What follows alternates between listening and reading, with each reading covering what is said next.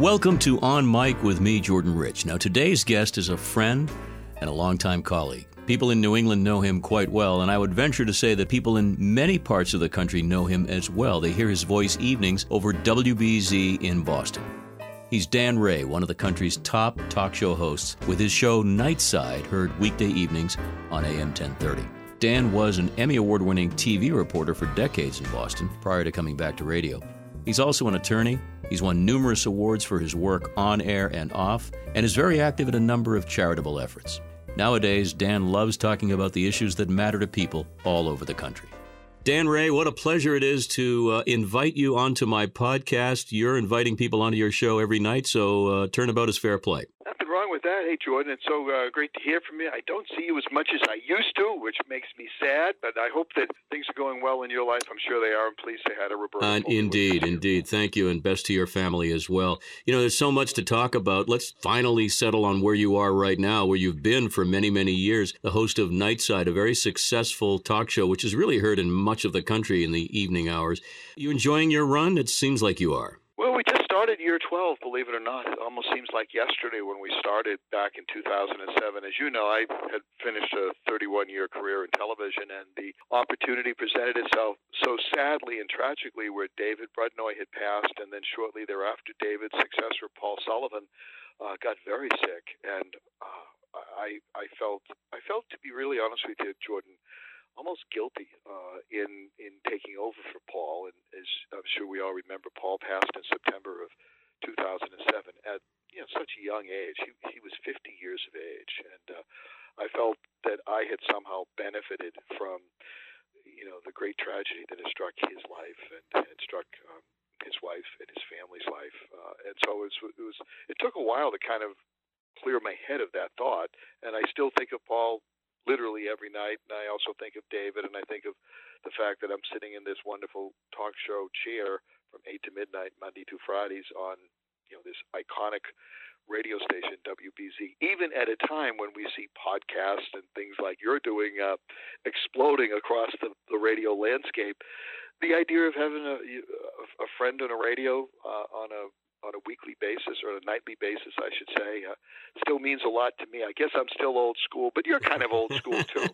Well, I did it for decades myself, and I absolutely agree with you. Radio will never, ever go out of style because it has a function, a role, and the way it's delivered, particularly for those driving around, and they can certainly drive around and listen to a podcast, but there's nothing like live radio. And let's just go back a ways. And, you had a 31-year career at WBZ TV, an amazing run. And you're really, like me, a local yokel who made it in the same market you grew up in. Well, what do they say? A prophet's without honor in his own land. Well, a prophet, I'm without honor within my own family, okay? But because we don't talk politics around the dinner table at night or on Saturday and Sunday nights for two reasons. One, most of my family members disagree with most of the positions I might take. Maybe there's a little generational divide there. And in addition, I get tired of it on weekends. On weekends, I want to be my own time.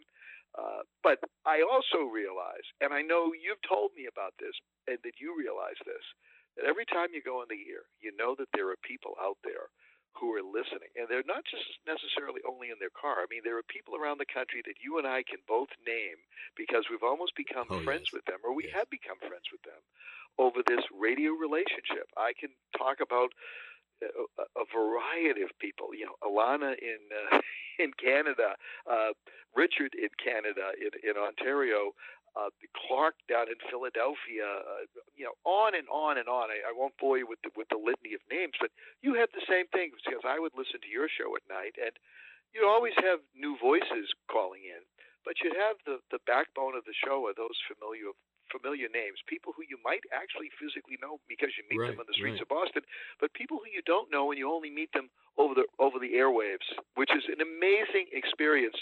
And I feel badly for people who've never had that experience. And you and I have been very fortunate to have that.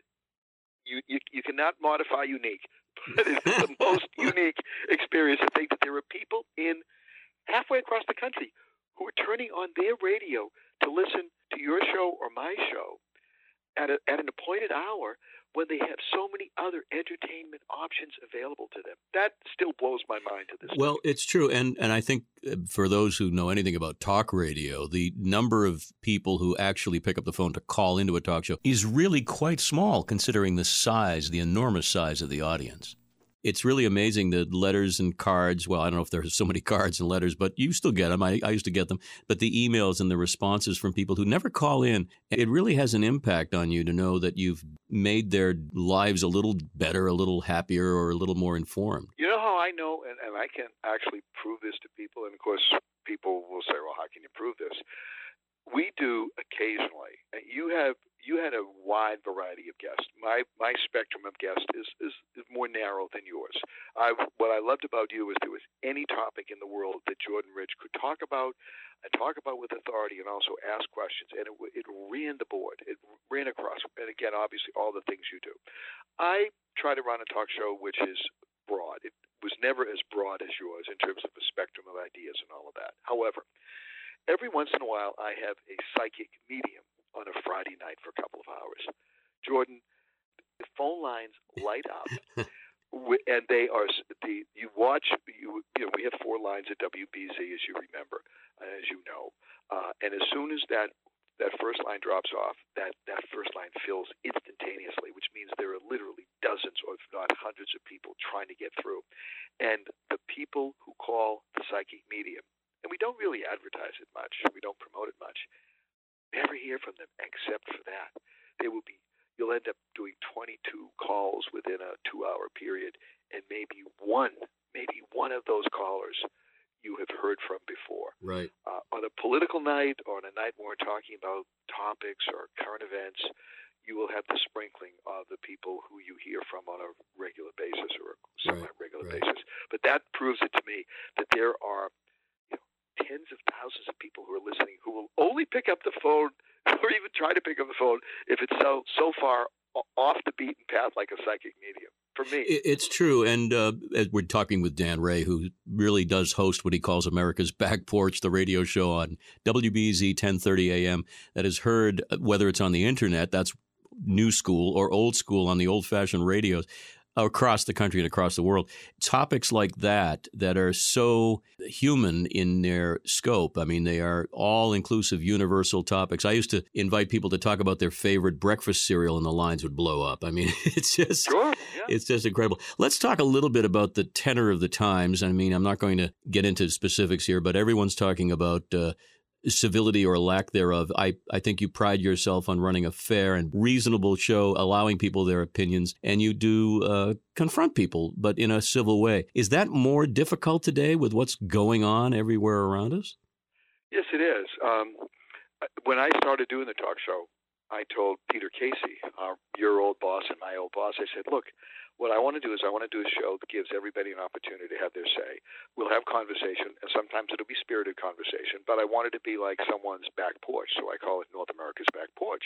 The idea that if you're in a neighborhood and you're out on a warm evening walking the dog or just walking around and you notice the light on the back porch around in the back of the house, you take a walk up the driveway because you feel welcomed.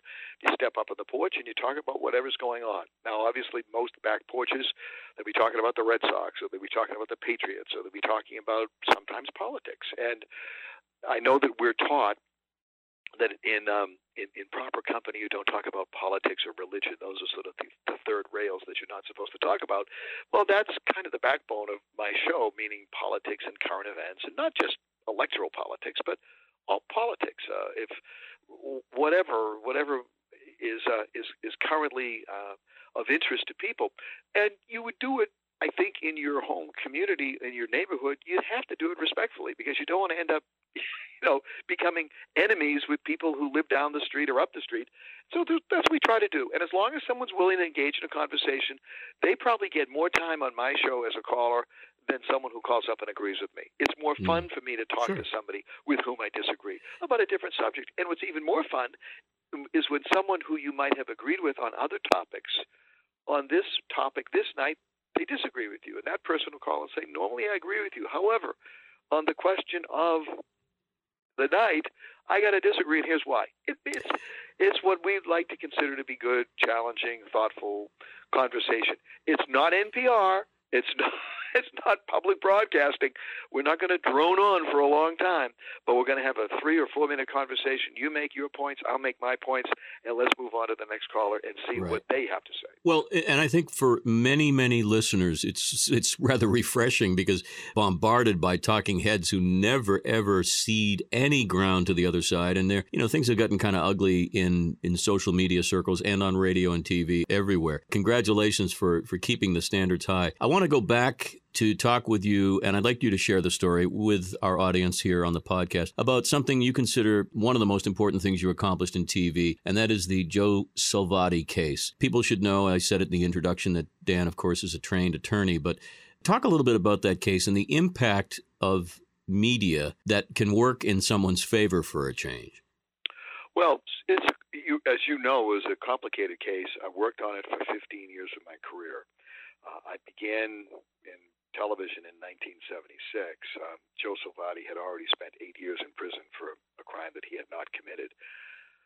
And in 1993, the dean of my law school, Ron Cass, summoned me to the dean's office to meet with a lawyer by the name of Victor Garrow, and they basically presented to me a situation where 4 men had been wrongfully and intentionally convicted by the FBI here in Boston for crimes that they did not commit. Now, 3 of the 4 were people who had organized crime connections. Joe Salvati was not connected in any way, shape, or form seriously with organized crime. So we set out in an effort to try to clear his name. It took 4 years for me, along with Victor Garrow, his attorney. I was doing the work in the court of public opinion and basically developing new leads and new tips and new information, and Victor was doing the hard work in the courtroom. It took us 4 years to get Joe Salvati's life sentence commuted. It then took another 4 years for a federal grand jury to uncover long lost FBI records. The FBI were really good record keepers, which proved that the FBI agents in Boston, as well as their boss, J. Edgar Hoover in Washington, knew that they were convicting these men intentionally and wrongfully on the perjured testimony of a guy named Joe Barboza. Barboza became the first member of the Federal Witness Protection Program. In fact, while he was in that program, he killed a guy out in Santa Rosa, California, for which he stood trial in California. The FBI agents went from Boston to California to basically appear as character witnesses. Now, I've talked subsequent years to the defense lawyers, to the prosecutors. They had never seen anything like it. Make a long story short, 4 years to get the commutation, 4 years to get get our hands on the records that showed that they knew these guys were innocent. Then most of the hard work in the court of public opinion had been done. We found witnesses who Barboza had confided in, people who didn't know one another, because of doing this on television. We were on 60 Minutes with Mike Wallace, who was a great guy to work with. We were on the CBS Evening News. We had a woman in Arizona who had been the widow of the guy that Barboza killed in Santa Rosa back in the late 1960s. She told us, because she watched the CBS Evening News, she called me that night and said, "I can't believe this guy's still in jail and still in prison." Barboza told us that he framed him. He showed us his press clippings. Crazy story. Ended up with a verdict in federal court for these 4 men. They served a total of 109 years for a crime they had nothing to do with, literally nothing to do with, Jordan. You and I were as guilty of that crime, and the people who are listening to your podcast were as guilty of that crime as they were. They won $101 million. 2 of them had died in jail. 2 of them survived and were there the day the verdict was announced by Judge Gertner. And that was 2007, Dan? 2007. It was my last day on television, as a matter of fact. It was timed so that I went to radio that night. I felt I couldn't top that. And the men actually won all of the money. They got the money plus interest. So they got $116 million.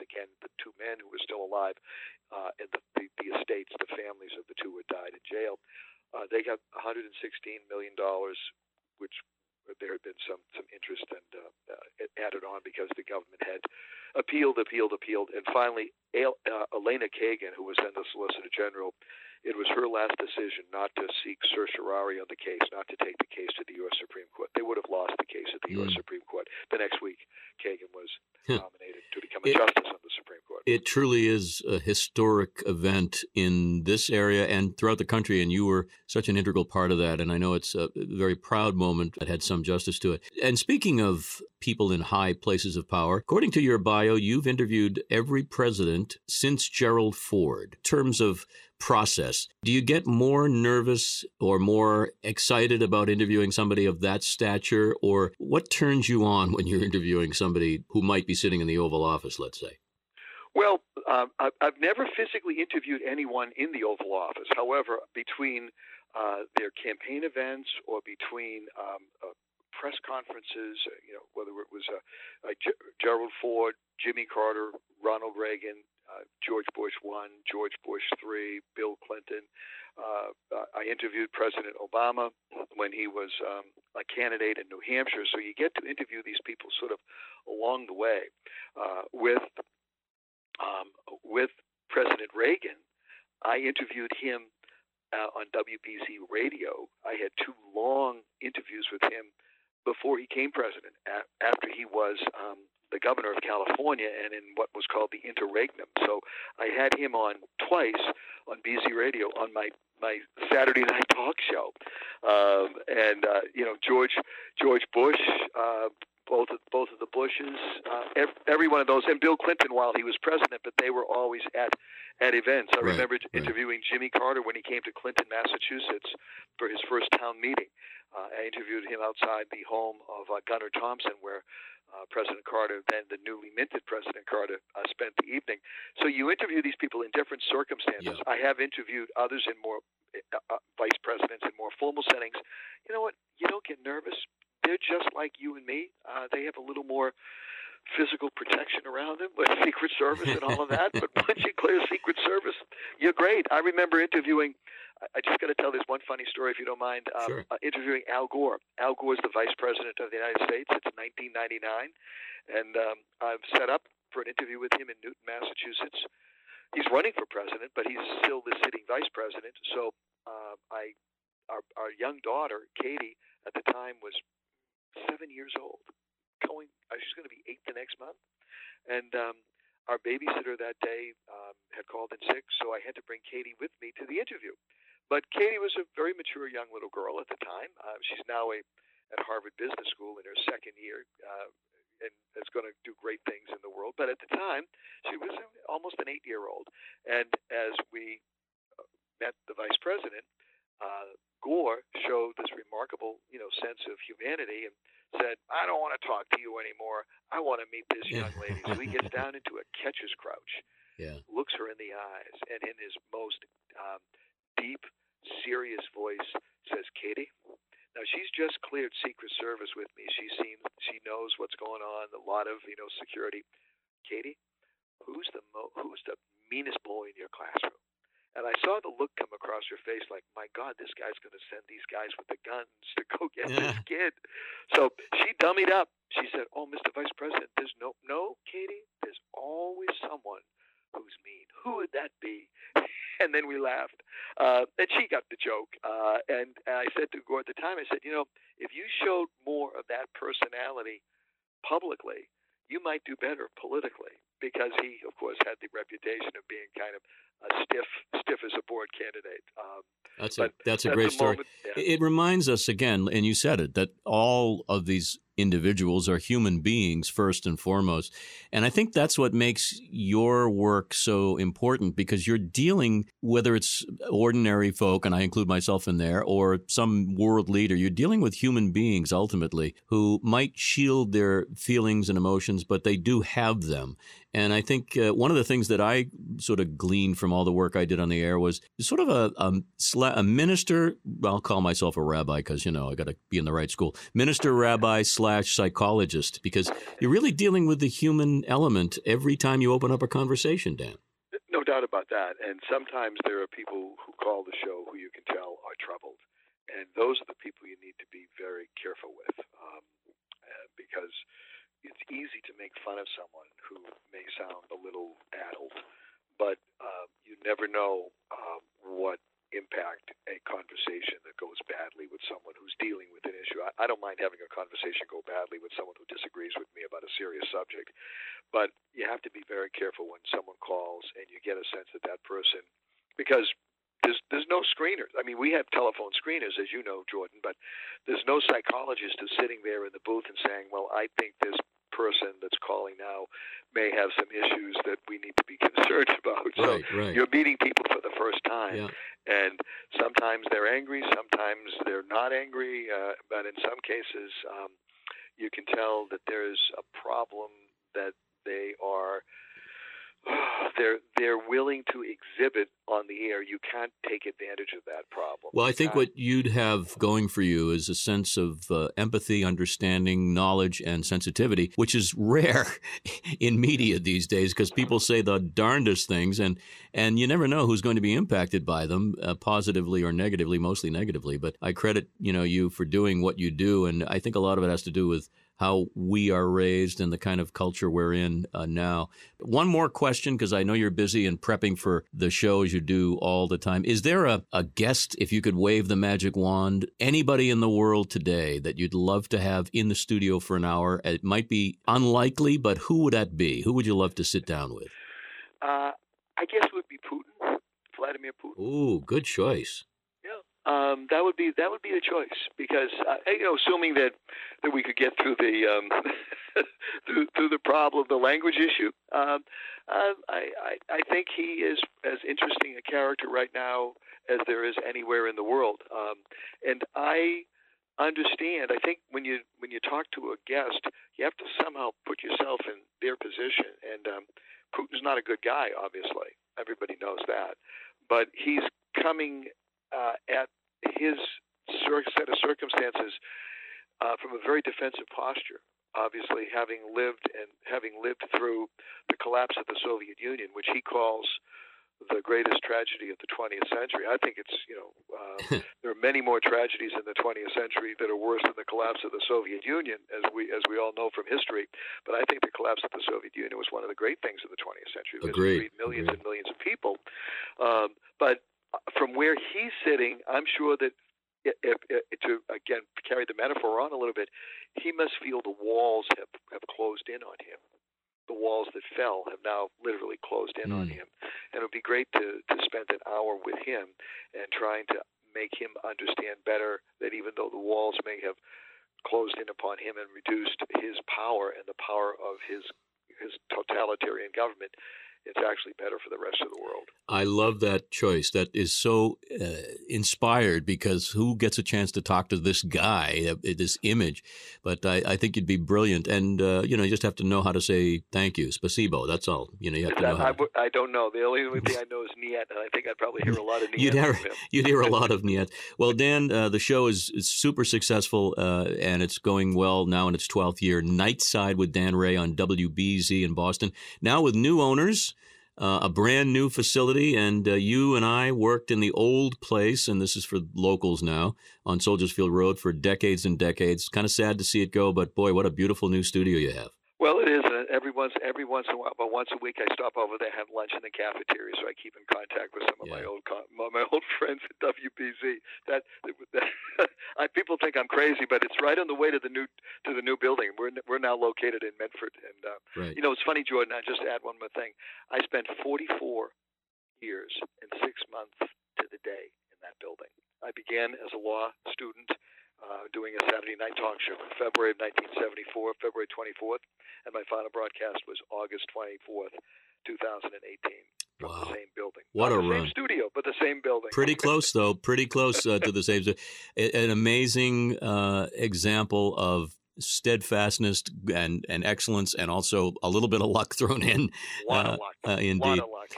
Dan, thank you for joining me. I hope to see you again soon. We don't see each other enough, but I certainly hear you, and I'm so proud of the work you're doing for all of us. Well, I got to have you come over some night and maybe spend an hour in the studio with me in the new studio. I hope that I can convince you to do that, because I know that there's a lot of my listeners who would love to talk with you. I would love that. I have not actually been in the talk studio in the new place. I've been in other studios, but I'll take you up on that. Dan Ray, thank you so much, and God bless. Thank you very much, Jordan. Talk talk to you soon. This is Jordan thanking you for listening to On Mic with Jordan Rich, available on Apple Podcasts, TuneIn, Stitcher, Spotify, Google Podcasts, and of course Android. Appreciate you subscribing, downloading, rating, and reviewing this podcast if you get a chance. On Mic is produced at Chark Productions in Boston. Until next time, be well so you can do good.